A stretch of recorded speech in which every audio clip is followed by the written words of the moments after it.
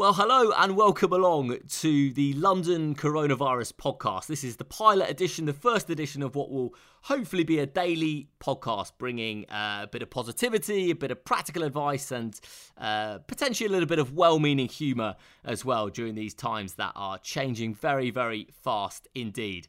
Today, it's myself, David Windsor, and Mr. James Ware.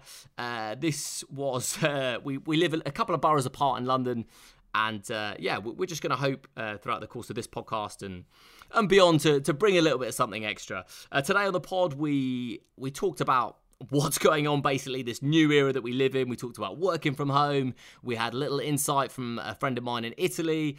We had James Ware's friend Zander talking about how you work from home and effective methods to do so. So I think, James, to be honest, mate, even if nobody listens to this podcast ever, I really enjoyed having a chat with you for an hour. Yeah, I think there was something strangely cathartic about just trying to put words to what the flip is happening right now, wasn't there? I think there was something to that, and a sense of us being slightly across London from each other, and even just speaking to you made me feel that there was sort of a bit more solidarity. And I think maybe that's the most important feeling for everyone right now, because it's a tremendously terrifying time for us all, even if we're staying calm and sensible throughout.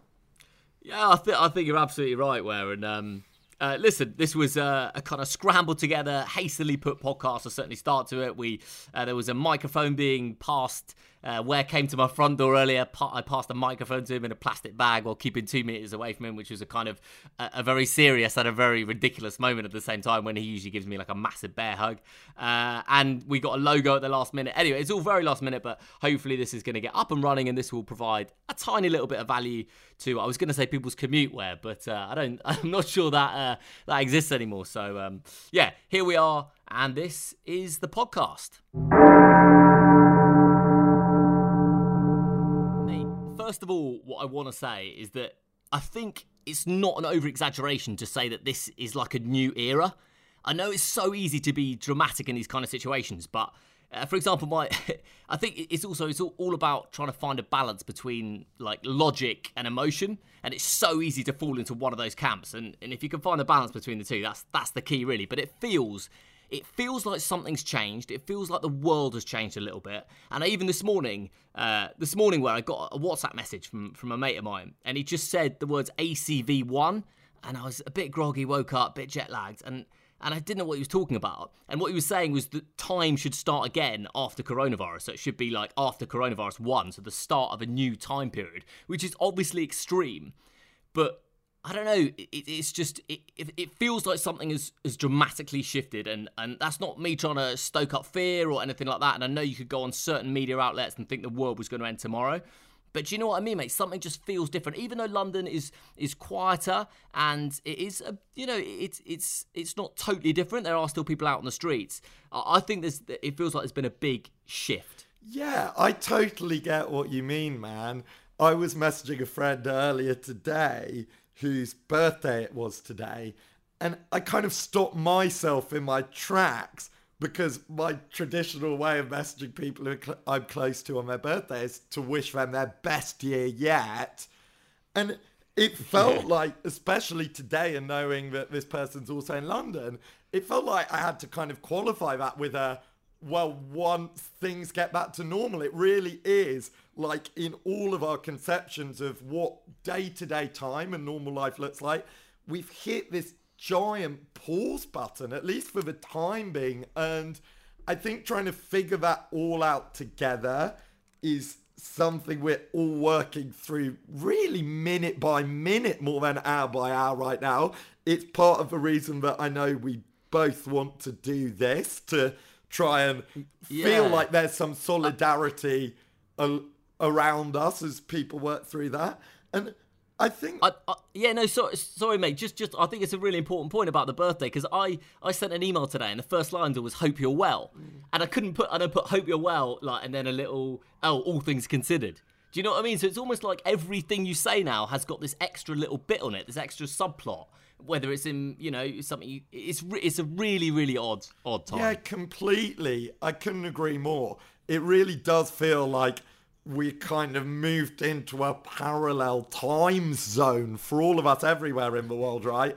And then we're going to try to segue back at some point. No one knows when that point will be, when it kind of feels right to return to like the normal time of life. And I think you really hit the nail on the head with what you were saying, that it feels like we all in our own ways are trying to figure out like this middle path together, right? And that looks a bit different for every single person and in every single place. It's obviously very contextual on a day by day basis for lots of us right now. But between the extremes that we're getting in some media, on some social media, the general panic and pandemonium that you can't help but feel in public right now, between that and the actuality of the situation that, at least for the time being, people are focused on also just living their daily lives. Now, their daily lives, the whole nature of what that looks like has changed irrecognizably for the time being already for most people. But it's like trying to figure out, well, what does the right middle path between those things look like, especially if we're going to be on that middle path long term. Obviously, the direction of that path in London right now is being altered on a daily basis at the very least by hearing the latest from Boris Johnson and from the various people he's bringing in to join him to advise the nation. And so it's like this massive experience for all of us, I think, where we're used to navigating our lives at best on sat-nav and lots of the time just on autopilot. And it feels like on a daily basis, we've gone back to barely even a compass and an ordnance survey map. You know, we're kind of trying to navigate by the stars on a very cloudy night. And I think that trying to work that all out together, other than the very serious situation that the people really dealing with the biggest problems of this, the health service, all the knock-ons for businesses and everything, even in the short term and economically. But other than those people who are working on that, it really feels like that's the biggest challenge for most people right now. That's the feeling I get actually being here anyway. And I think the autopilot comment is a really good one, mate, because we've created a world for ourselves in the West that is so safe and you can just plod through and you're on autopilot. And I felt today myself making more decisions. And do you know what I mean? Whereas normally maybe I don't have to make so many decisions. You kind of get swept along. But I felt myself actively making decisions about tomorrow, about, work and social lives and all these kind of things. Decisions that previously would have just flowed so naturally and I wouldn't have had to make them. So, yeah, the autopilot thing's a really good point. And, but this is where we are. And as you say, everyone, totally understandably, everyone's paradigm for disaster is different. Like, I almost snapped at my sister today. I hope she doesn't mind. She was talking about annual leave and holidays and stuff like that. And I was like, everyone's... And to some people, of course, that is a big problem. And you know how it is. Everyone's scale of a problem is completely different. And I do think it's... Like I said, I don't want to go too heavy on this, but I do think that the next 6 to 12 months will really show what a lot of people are like, internally and externally. And it's so important for us all to try and be, kind and calm and hopefully with a bit of courage as well, because I think it's a really important period for this country and the world, obviously. Yeah, I think you've really touched on something that's crucial and sort of slowly seen happening over the past few days is people working out how they can navigate that, because look, exactly like you said, all of our responses to this situation, because it is just such an extreme situation, are different. They're personal. And I think we're quite used to, in a society where we're allowed to express ourselves and we're always expressing ourselves, sort of judging people for their ways of expressing themselves, even in a not bad sense of word judging. Whereas with this, I think as long as, look, people aren't doing something which is morally wrong in the face of this. But I think, like you're saying, the sliding scale of how people are going to react, just because it's not for us to react like that, we really have to try and cultivate some compassion in ourselves to understand that everyone's got their own individual reaction and to respect that, even if it's not for us, right? It's so difficult not to be judgmental and stuff. Like I went, obviously I kept my distance from everyone today, but I went for a little walk around the park, right? And there was an old man, he must have been 80 plus, who was out of his home walking. And it'd be easy to be like, get back inside. But for all I know, that is the best moment of that gentleman's week. Do you know what I mean? And he might be thinking, what? How can I be? Yes, I don't know. It's really important to try not to judge people's decisions. I think, as long as they're within the framework of legality. So, yeah, that's where we are, James. Mate, I want to talk about the handshake because we had a moment today where we were exchanging a bit of tech kit. And you came to my house to collect a microphone because we've kind of scrambled this podcast together in a matter of hours rather than days or anything like that. And there was a really odd moment where I opened the front door to the block of flats that I live in.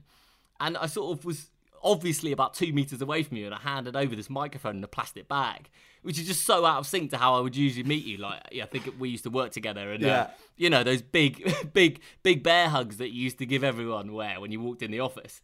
And now it's it was really odd. I was just taking a step back from you, mate, and passing you this plastic bag. And it was just ridiculous. So, I just wanted to talk about that in relation to greetings and handshakes, because the good old humble handshake, James Ware, which has served humanity so well for so long. Tried and tested. And it is just it is tried and tested. It is so effective. The hand comes out like it's close to the body and not invading anyone else's space. In it goes, strong handshake, you're out. Established contact. Like, it's so good. And I was talking to you, we were talking off pod actually, about, why the handshake, like where did it come from? And actually, if you kind of give yourself a handshake now, where it came from is people initially, instead of holding the other person's hand, they grabbed their wrist on greeting to make sure the other person wasn't concealing a knife or a weapon.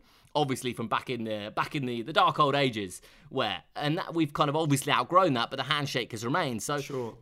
To think now that, and I know people think, oh, what does it matter? Like, who cares about the handshake? Well, it is actually a really important point. It's like you're going to have to tell French people and Italian people for the rest of time now they can't probably kiss each other on the cheek. And those are massive, massive cultural shifts that I don't think should be taken too lightly. But there are, of course, alternatives to the handshake. Yeah, well, I think, like you say, it would be easy to underestimate quite how much those things are cultural cornerstones and how much changing them is going to change the feelings of those cultures, right? I know that lots of places quite reasonably and rightly have, regardless of their traditions, banned those officially for the time being, right? Because under the current climate, that's the only real option they had. And even that, I think, is quite jarring, especially for older generations who are even more established in those things than we are. But yeah, like we see more irregularly, I guess, in daily life, there are some alternatives out there. And one that's been getting a lot of hype recently that really did the rounds was the elbow bump. Now, the theory being, obviously, that compared to saying like fist bump, where, well, maybe it's better because you're not going palm to palm, you're not letting your palms get a bit kissy, so you don't have I'm a big fan of the fist pump, but it's out, isn't it? Yeah, well, it seems to be for the time being, because you're still hand to hand, you're still transmitting those germs. And so the elbow pump came in, which looks a bit comical. It kind of reminds me a bit of if a dodo resurrected itself and was trying to give someone a high five. It doesn't look very coordinated, it's silly. Does it? It's silly. No, mate, it's silly. It's it's a weird thing. The elbow, I don't think that will stand the test of time. There's a gap in the market here. Like, there's a gap in the market for the next 100 years to create like a different a different greeting. I know we're going to go on to what the actual official recommended greeting is, but something just popped into my head about how I text my mum earlier, who I'm going to see, I think, in a couple of weeks or next weekend maybe. And I text her the words, "Am I okay to hug you when I see you?" Which again is like, and then we both like had a laugh about it because it's so ridiculous. And my mum was like, "Of course, hug me." And then I was like, "Well, hang on, if I hug you, mum, and you get the illness, then how? Obviously, you've got coronavirus if I've got it, and also I feel utterly horrendous that I've given my mum, who is, if she doesn't mind me saying, in her 60s. So I don't know. It's just there are fundamental shifts. There really are. Yeah, I also picked something up that my mum had come to drop off in a car the other day, and there was a really weird moment, exactly like what you're describing, where the door to the car was open, and I kind of instinctively felt myself sort of leaning in to go into the car and hug my mum, even though she had to be sat in the driver's seat.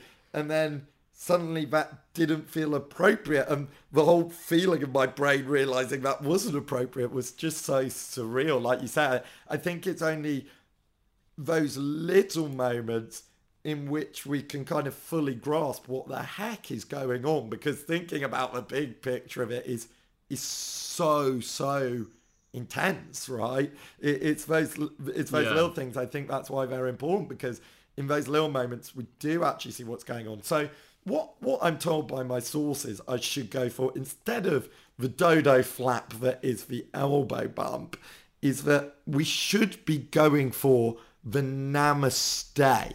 So for anyone not familiar with this, for any of you non-budding yogis out there, the way that this works is you hold both your hands together, palms together, fingers pointed upwards, and draw the hands towards your heart. And this has got some pretty serious backing from none other than the World Health Organization's Director General, and man blessed with a truly great name for such a great position, Tedros Adhanom Ghebreyesus. And he recommends the namaste. He says it's best to avoid elbow bumps because they put you within 1 meter of the person, so you're in the danger zone. So he says to go for the namaste. He also suggests as an alternative putting your hand on your heart when you greet someone as a show of care for them. Some people are going for some more alternative ones: jazz hands, peace signs, throwing the shaka, going a bit surfer vibe. I'm not sure how long-term those will be. I like that they're sort of bringing a smile to people's faces at the moment. I think, to be honest, they're a little bit naff compared to a handshake for more general use. They're elaborate. No, you're right, but the namaste, it's quite full on. The handshake works because whether it's someone you're really good mates with or someone you've just met 3 seconds ago, it works, right? Whereas the namaste and some of the others are a little bit trying to be funny or just quite elaborate or quite full on. So yeah, like I say, there is a gap in the market. I don't think it's been filled yet. So I'm really genuinely interested in what we end up set. Let's go on the basis where that this is going to carry on for a year. How that gap in the market gets filled. One of numerous bizarre stories from around the world this week. Yeah, there have indeed been. I mean, this is far from the only one. And I think if anyone wants to get in touch with either their favourite handshake alternatives or the strangest coronavirus-related stories they've seen, they can find us on socials, can't they, Dave? Yeah, I'll put all the details below. Yeah, I'll put all the details below. But yeah, do get in touch by all means. I know the German Big Brother story caught your attention where this week. Well, I actually was joking the other night with my girlfriend, imagining what would it be like if Love Island, the winter season they did this year in South Africa, was still going on. Imagine if those people who effectively live under quarantined conditions already then had to, in an ironic reality television twist of fate, be actually quarantined when they were meant to be freed from their TV quarantine. It seemed like an interesting thought. That is brilliant. Yeah, that is absolutely brilliant.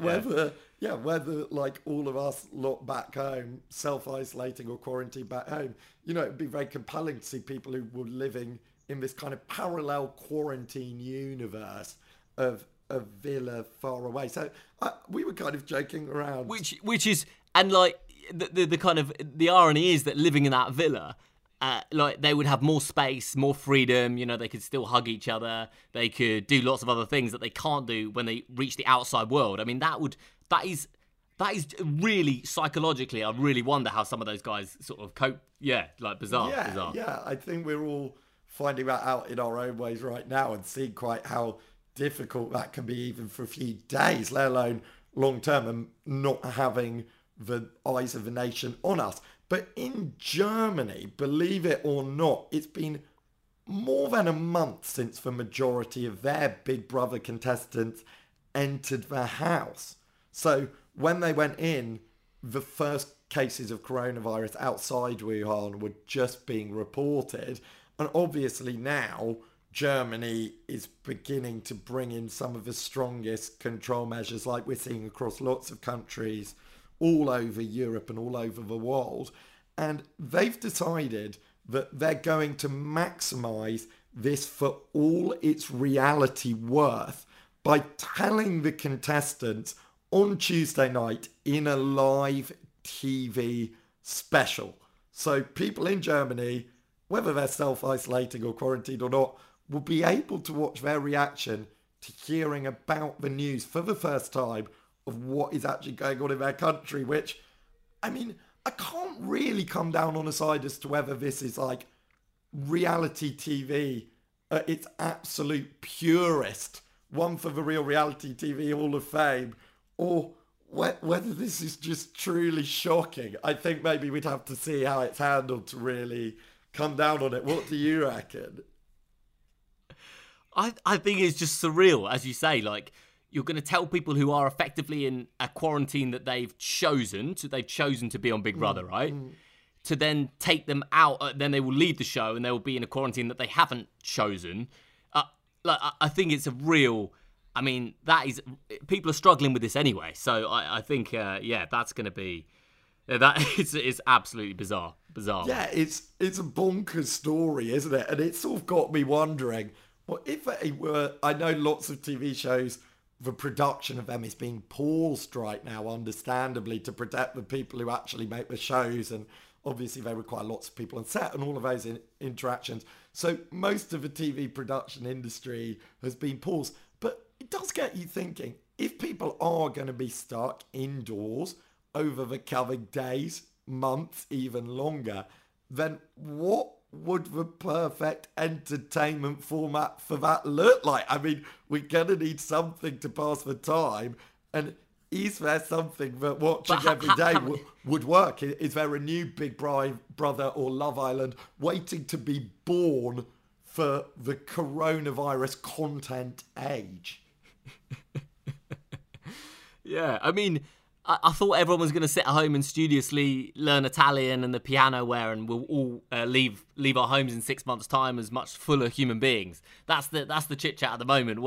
Or are we just all going to complete Netflix? I don't know where we're going to end up. I think maybe those were a little bit like coronavirus resolutions. I'm slightly worried that we're going to see what we saw in January, much like you were saying with this new time era we're in. This is kind of like the start of a new year all over again. And I'm not sure how long those last, but I really like the idea that we sort of all emerge as these learned, sort of realised individuals from this quarantine. And to be fair, I've seen lots of things about content that's going to be put online, that's going to be live streaming, of meditation classes, of exercise classes. So I guess that is filling a little bit of a content hole, and maybe that is going to lead to some positive changes for some people. But the strangest live streaming I've come across so far has come out of, well, one of the world capitals of weird news stories.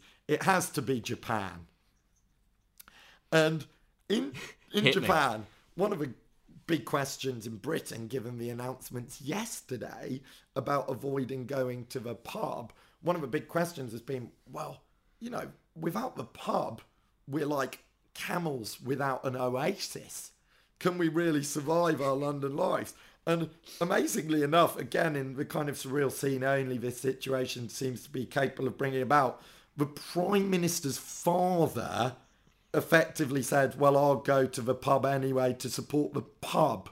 So you've got dads turning against sons on the most public stage here when that's their own son's policy. That's the level of pub passion there is in our aisles. But the Japanese may just have found a solution, because there's this craze that already existed in Japan beforehand, which is called onnomi, which sounds like it could be absolutely any manner of things. But what this means is drinking online.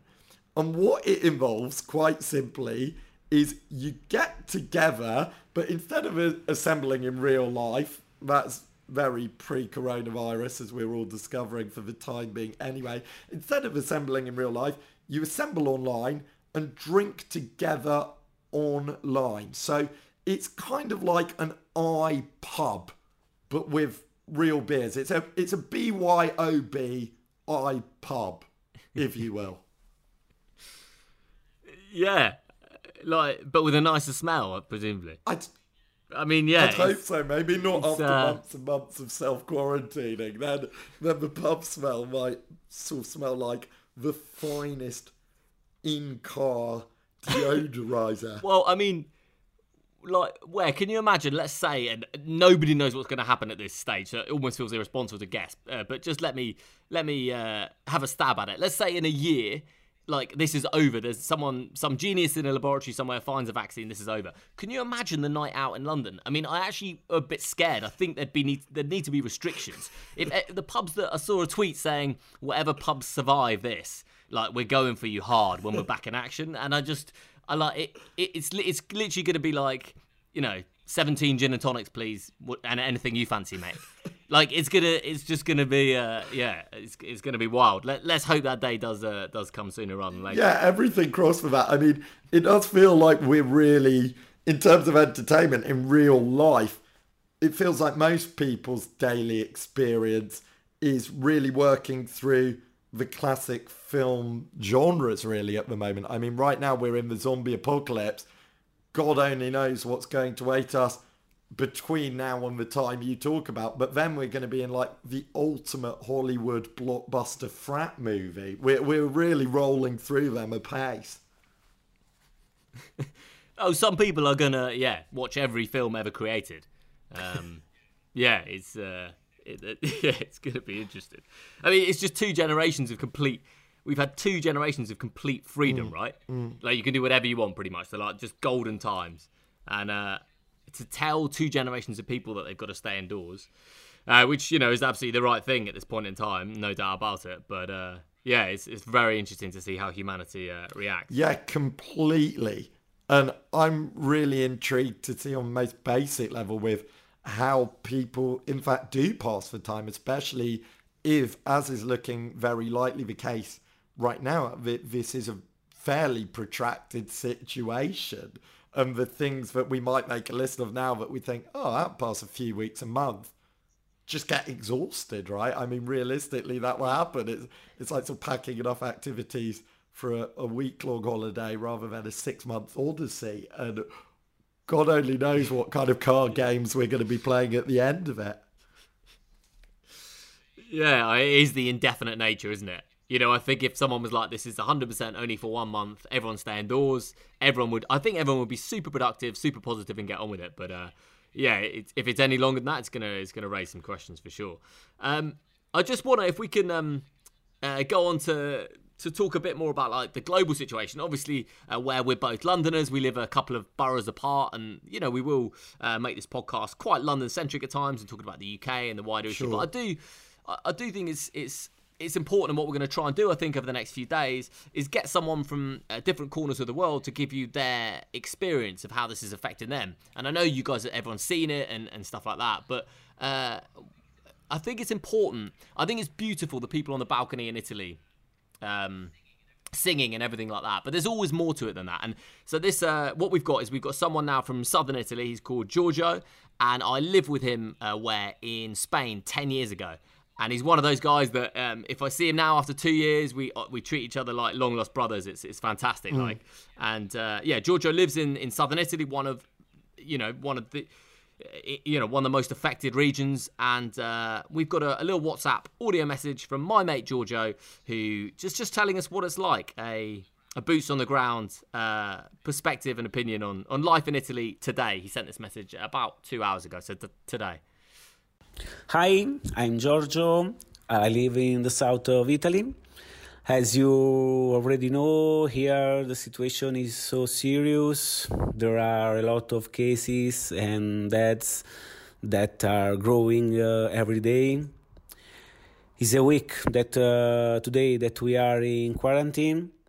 It means that we are restricted at home. We can go out just to go to the supermarket or the pharmacy. That are the only shops that are open.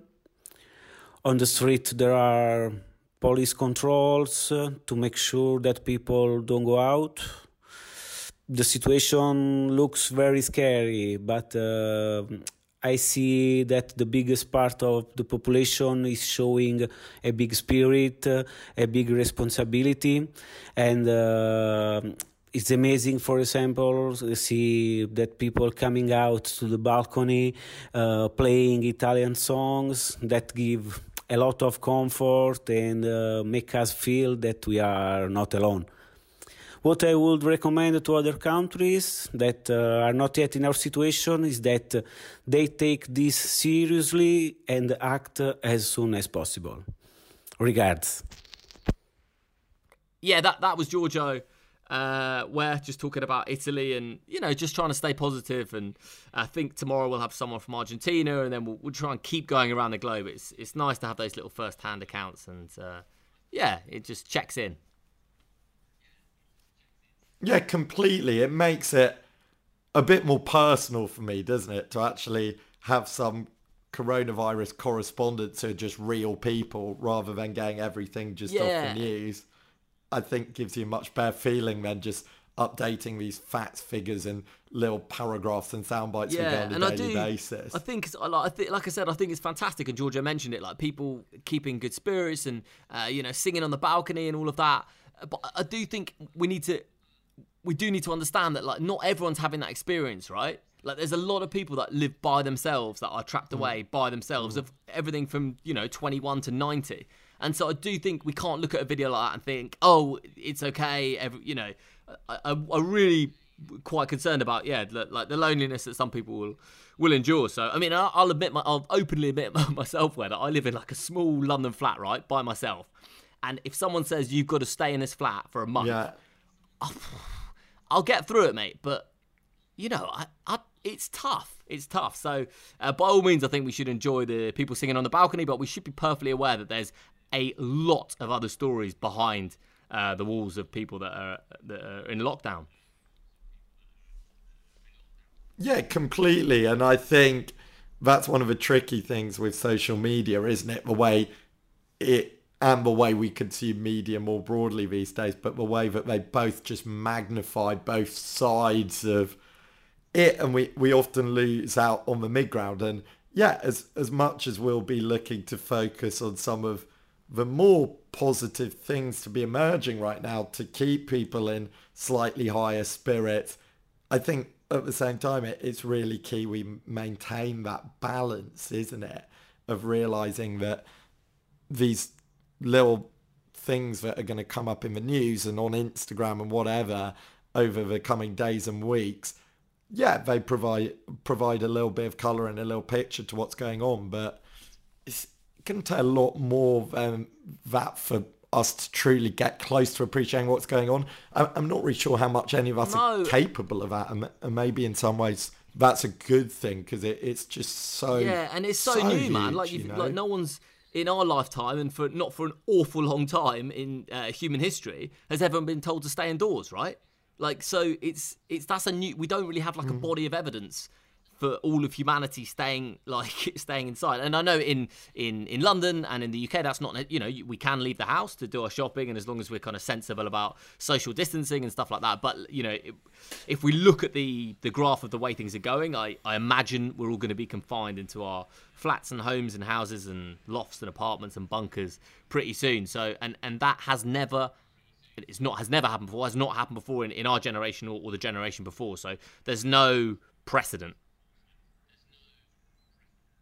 Yeah, I think that's where there is a sense of us all being in this together, because nobody really, certainly in a place like London, you know, there are other countries that have been through extremes that have involved similar things much more recently, but certainly somewhere like London, none of us have any lived experience of something involving anything like a situation this crazy. And it is impossible, isn't it, to not recall, and this is something everyone's sort of been saying over the past week, but to not really recall the world wars and some of the situations they brought about.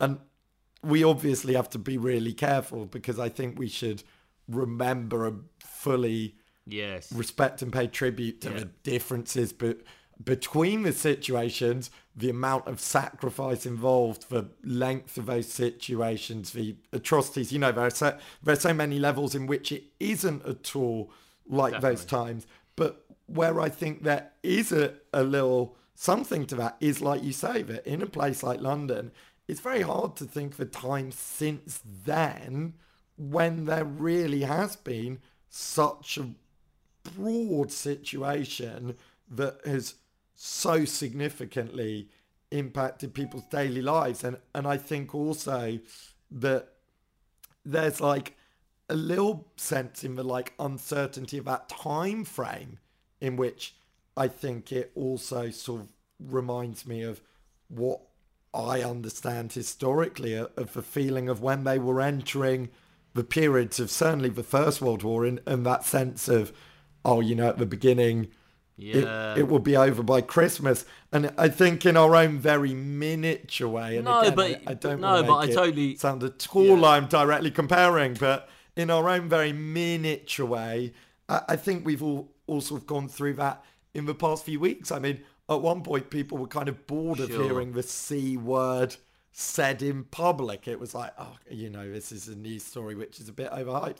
And it's gone from that to being really the only thing you can talk about to anyone, right? Because, I mean, anything else, as much as we might try, it just isn't that appropriate right now, because it's such a parallel life experience we seem to be entering, you know? No, absolutely. And I don't, like, no one is comparing it to world wars, but at the same time, you know, we can only live in the moment that we're in, can't we? And, you know, I don't expect myself and an 18-year-old to have to justify everything they say by, oh, well, it's not as bad as the World War. You know, it's still, I don't think, I'm not saying I think people should complain, but you know what I mean? Like, I think people are if someone feels really, you know, if someone's 25 or whatever age and they're locked indoors and it's really affecting them physically or mentally, then they're definitely allowed to express that without someone saying, oh, grow up, you know,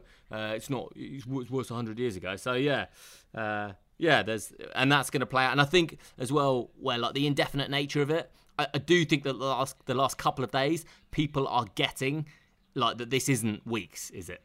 Like, this is something that is, and again, nobody knows, but it's going to be months and months. Yeah. I think for me personally, and again, I guess we could only all talk fully about our own personal experience going through this. But for me personally, one of the most intense things about the past few days has been, because both of my parents are over 70 and fall into that category, has been realizing that they've had to go through this mental realization and journey of their own right. Of like a few days ago, they're very keen singing in choirs, and they had a couple of really exciting concerts for two groups they're involved in coming up, the kind of stuff that in a normal week you're looking forward to. It's kind of a highlight. And they had to go from being like, well, we won't really go on about apart from those things to like, well, the first one's cancelled and maybe we shouldn't go actually, even if the second one goes ahead, to like, those things are both cancelled. And in the next couple of days, it sounds like we're going to very seriously have to not go outside for possibly 3 months. And to witness your own parents having to navigate emotionally and mentally something like that, even just from the going of a few phone call chats with them as the news has developed, but just getting the slightest sense of that, like, that's something that it's crazy, isn't it? Yeah, it's liberty, it's freedom, and I think everyone understands the reasons why, but it is crazy. And I think it's that point where you stop realizing that they're your parents and you realize that they're people. That moment when, for me, I must have been, I must have been mid-20s at least, when I stopped thinking of them as my parents. I mean, obviously they are, but I was like, oh yeah, they're their own people as well. And I can't speak for everyone, but yeah, that didn't happen to me, I don't think, till definitely my early or mid-20s. And you realise that now, and they're not just your parents. I don't know. It's a big ask, and everyone's got to, and I think everyone will, and everyone is being very reasonable at the moment, and I think there's a genuinely heartwarming greater good feel, and everyone's prepared to take orders. And listen, we're not experts, and 99.999% of people don't really have a clue when we talk about this kind of virus, and almost nobody has a clue because there's no precedent like in our lifetime. But we can just give opinions, and I think you just have to trust the advice that's being offered. Question it, of course, but ultimately you've got to trust it. And if people are saying, if the government's saying, over 60s, over 70s stay indoors, then that is what has got to happen. Yeah, absolutely. And I think there is a real sense of the spirit of that at the moment, isn't there? Just as you said, and people pulling together.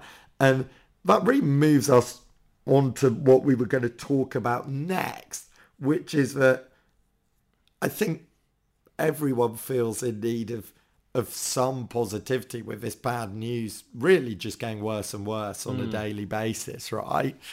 And like, I guess even most extreme things out there, there are some positive stories emerging from this. And I think given how bad the situation is in many ways, is making these all the more touching. And there are a couple of that are really taking off in London right now that really touched us, and also are things that people can get involved with, because I know lots of people want to try to do something positive right now, especially people who are suddenly out of work or not working as much, or whatever the situation is. So these are a couple of uplifting stories, but are also things that we can all sort of look into if it feels right for us helping out with, or inspiring similar things anyway. So the first of these is the idea of a lady from Cornwall called Becky Wass. And she had the idea for these postcards, which I'm kind of thinking of as pandemic postcards, right? And what she suggested is she came up with this template for these postcards, and they're very simple. They just say on them, I've got one in front of me here, it says, hello, if you're self-isolating, I can help. And then very basic details, right? Like, my name is, I live locally at, my phone number is.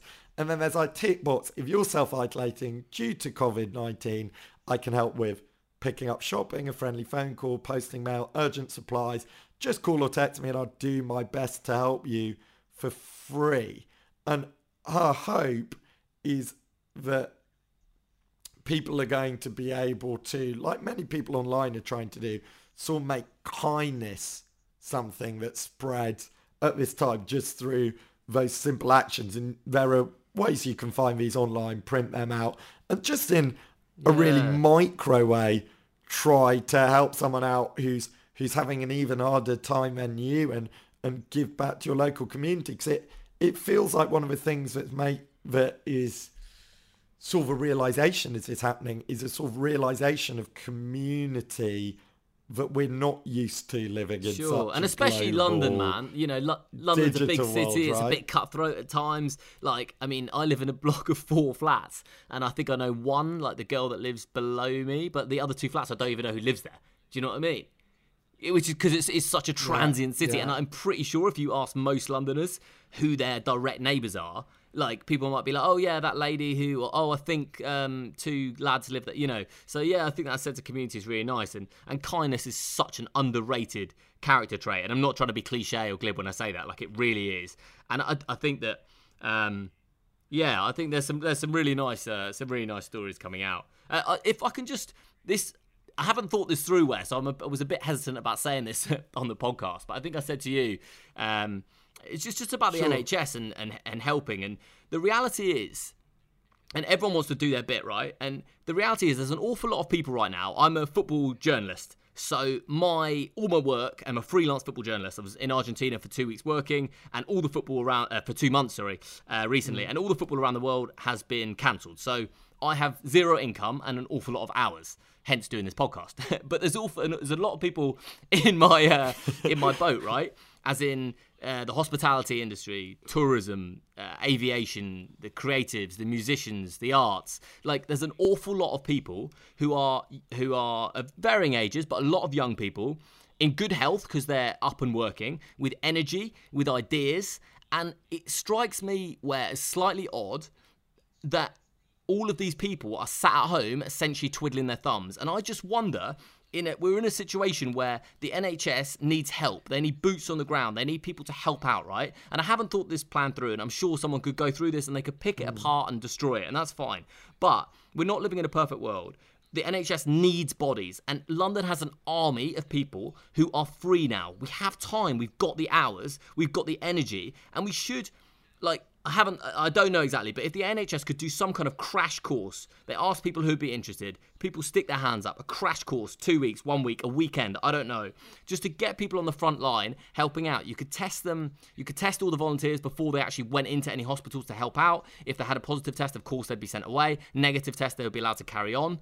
And anyway, the nurses and stuff, they protect themselves anyway with gloves and all sorts. So I just think that we are missing an opportunity if London and the UK doesn't mobilise this army of people who have got energy and ideas and would help and want to help people and their country. And it amazes me that the government haven't said who wants in, who wants to help out.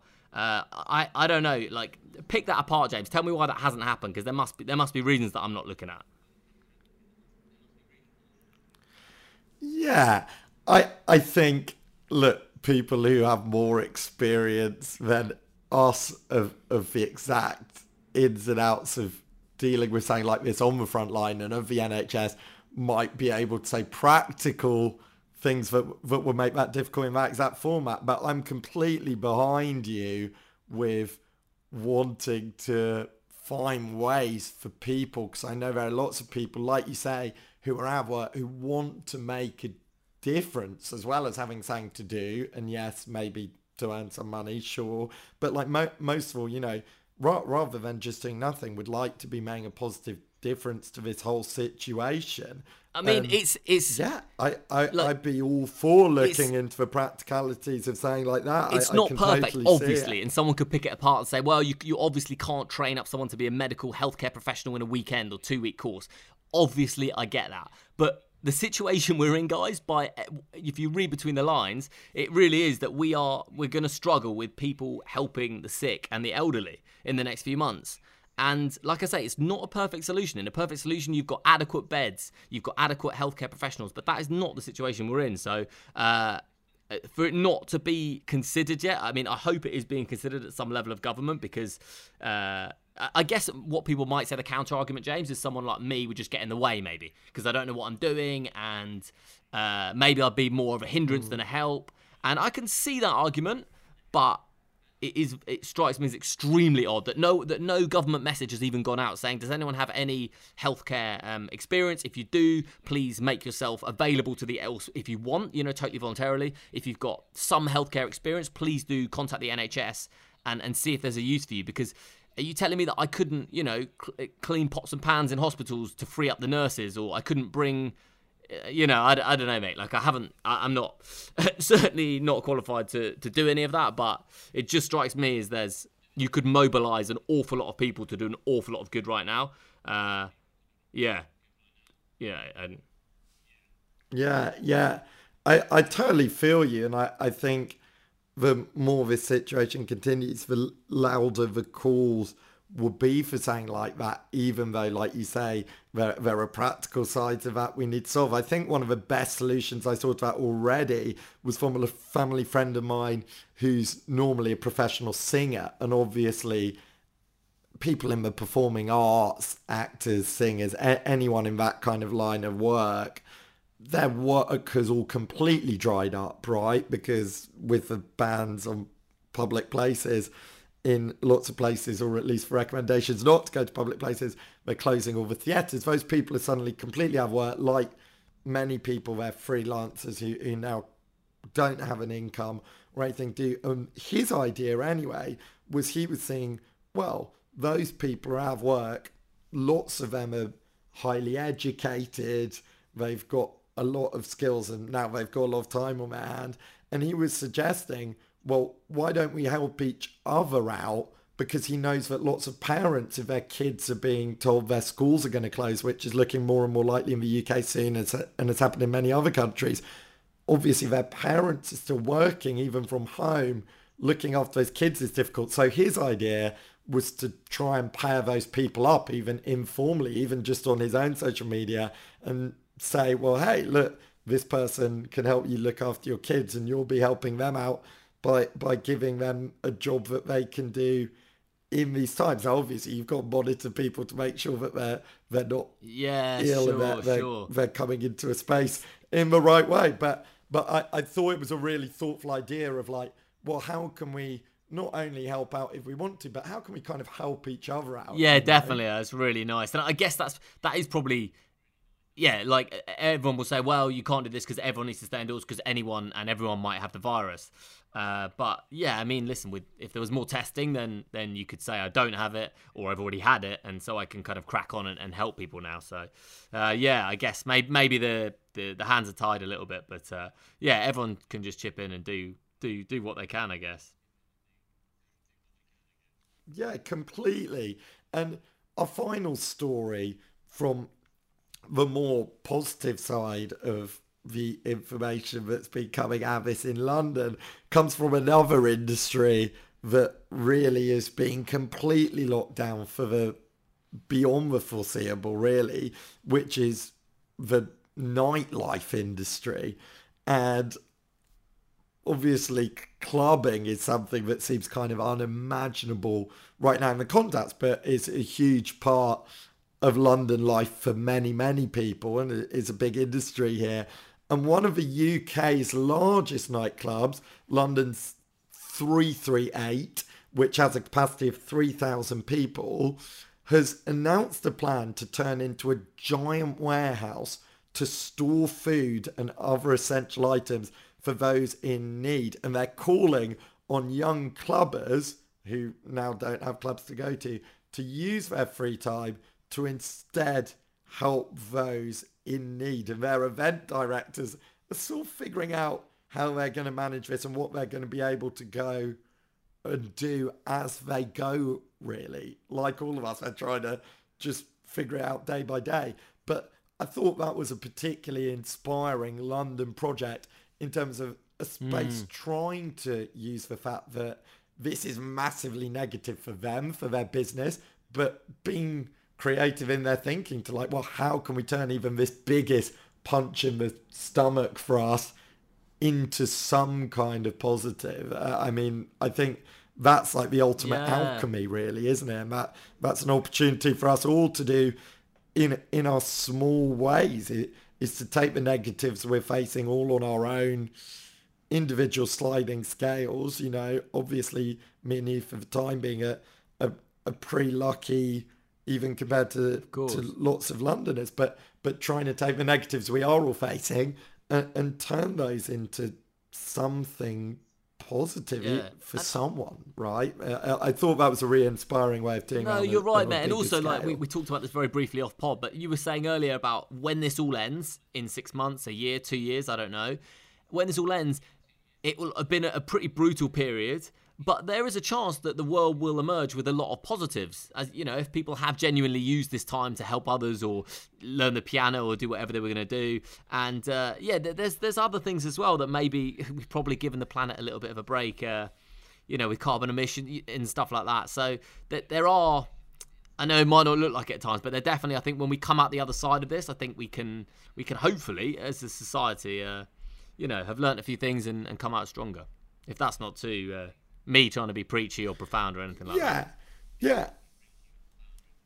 No, I agree. And as shocking and damaging as it is right now, and as its repercussions look like they're going to be for an extremely long time to come, I think you're spot on that for all of us who are anywhere near a position where we're not having to deal with much more immediate problems that are being brought about by this, it is up to us to try and factor that into our response a little bit, even in the smallest and simplest ways. Totally. You know? And before we just go on to our final little bit and have a conversation with your man Zander, who's got some really interesting thoughts about working from home, I just want to say that I think definitely when we come out the other side of this, I will never again take for granted the ridiculous freedom that we were given in the West. Me and you both work in like more creative industries and we're on the road a lot and stuff like that. And to just be able to just go around the world, working in different places and not really be questioned and just buzz in and out of London, that is an amazing privilege and a gift, and not a big percentage of human history had that. And hopefully, I know I already will be super, super grateful again and won't take it for granted when it comes back. Yeah, I couldn't have put it better myself. Like, I think one of the funniest thoughts I've had of the past few days is how much of a cliche it is, right? That you don't appreciate something until it's gone. But then I was at my favourite gym to go to last night, and as I came out after a shower, while I was still in the building, I got an email that was shut indefinitely from today. And, we've had similar experiences for people, whatever they like doing, whatever those places are that they like to go and spend their free time. We've all experienced that. And lots of people are going to be able to not see their loved ones and their family, friends. Like there are so many ways in which that's playing out. And it's a cliche, but it's also super true, right? And I think it is going to make us all appreciate those simple things a little bit more. All those. And yeah, hopefully that won't be something that wears off straight away. There's always that danger. But it's also all those cliches. When people say, it's a cliche. Well, it's a cliche. It's stuck around in English language for so long for a reason, right? Like cliches, otherwise they just die out. If they're not true at all or they don't have any resonance, like they just die out. So those cliches like appreciate the little things and everything like that, they're based on something very solid because that's how they've been passed on through English language. Mate, do you want to introduce the last little bit? You had a nice little interview with your man. Yeah, well, I think one of the things that people have found hardest about the past week or two, especially somewhere like London, is this adapting to working from home, which I think sometimes seems like, if we're judging it all on Instagram, seems like it's all coconuts with colleagues on the beach. But actually people are realising that compared to normal office life, it can have some real downsides. It's pretty lonely. It's hard to be motivated, hard to be productive. And so Zander has been working remotely on and off for over 10 years, saying he's not always found easy at times, but saying that he's got more and more used to. And he runs a huge community on Instagram with 35,000 people who are doing similar in the same line of work he is, doing UX, UI design. So I spoke to him for some of his top tips on what can make working from home a breeze rather than a drag. So I'm delighted to be joined on this big Tuesday night in my living room by UX UI influencer. Some would go as far as to say the pin-up boy of the UX UI design community on Instagram, Xander Whitehurst. Xander, how are you? Hello, James. I am very good, and that is a very kind and delightful introduction. It's a shame being a UX UI influencer, you get absolutely kind of no compensation for that. And I wish I could actually be more of a kind of, I think potentially I could introduce some active wear to the UX UI community, and then that could be my route into a little bit of funding. Yeah, I like that thinking. Well, it's interesting you mention working out as part of that lifestyle, because what we really want to speak to you tonight about is working from home. WFH is quickly becoming the abbreviation of our times. Hash WFH. It's almost breaking the broadband as we speak. And you've been working remotely or working from home for how many years now? You're an absolute veteran of the scene. I have. Well, I guess if I was to roll back, I would say going on 10 years, not permanently though. So that would be with previous companies who offered like the flexibility, right, as startups to work from home for 1 or 2 days a week even. So that started, I reckon over a decade ago, potentially. And then more recently, over the last 4 years, has been full-time working remotely. So that's a combination of working from home, working from co-working spaces, coffee shops, but mainly, I guess, in your isolated own space. Yeah.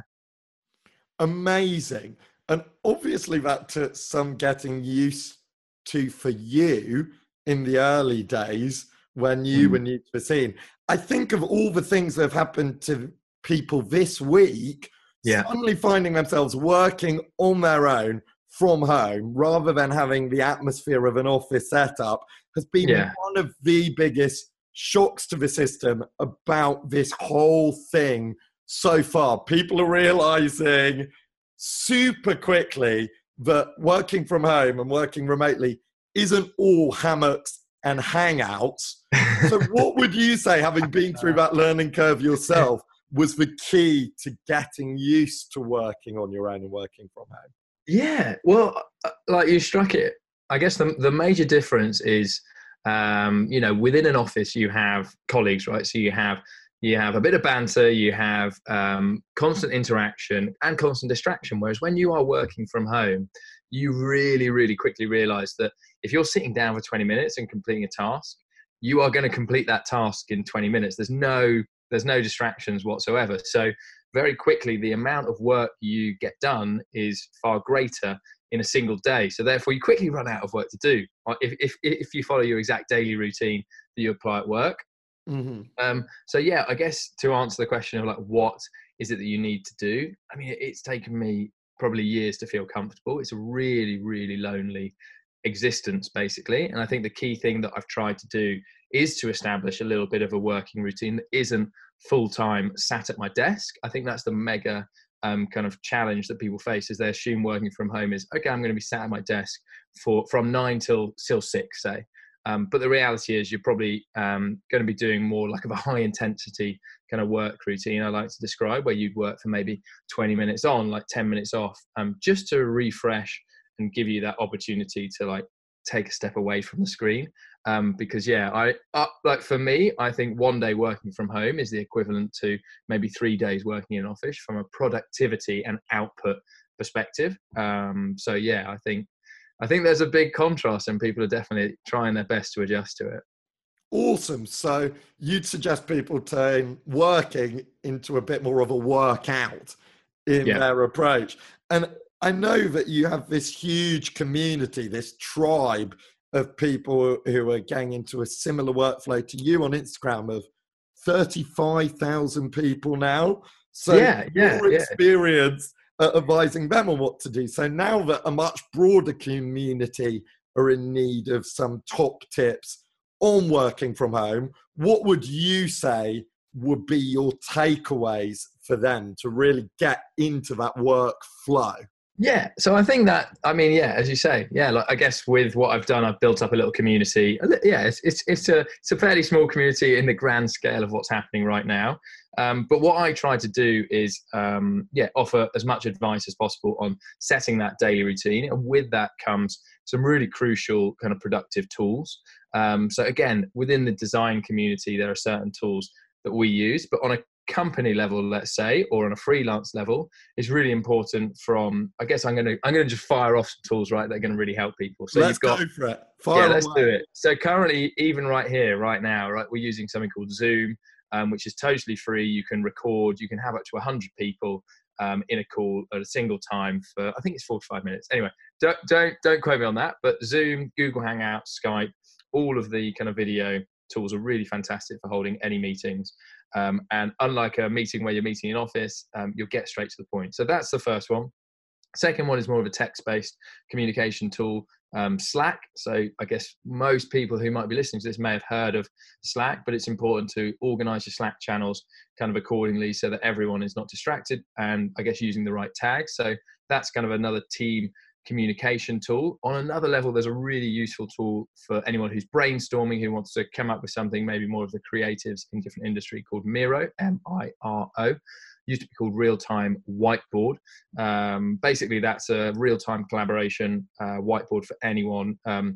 Super kind of simple, but it's a great way for, I guess, for you to document anything in a single place. You've obviously got the standards of, Google Drive for kind of hosting everything, Dropbox for containing all of your files.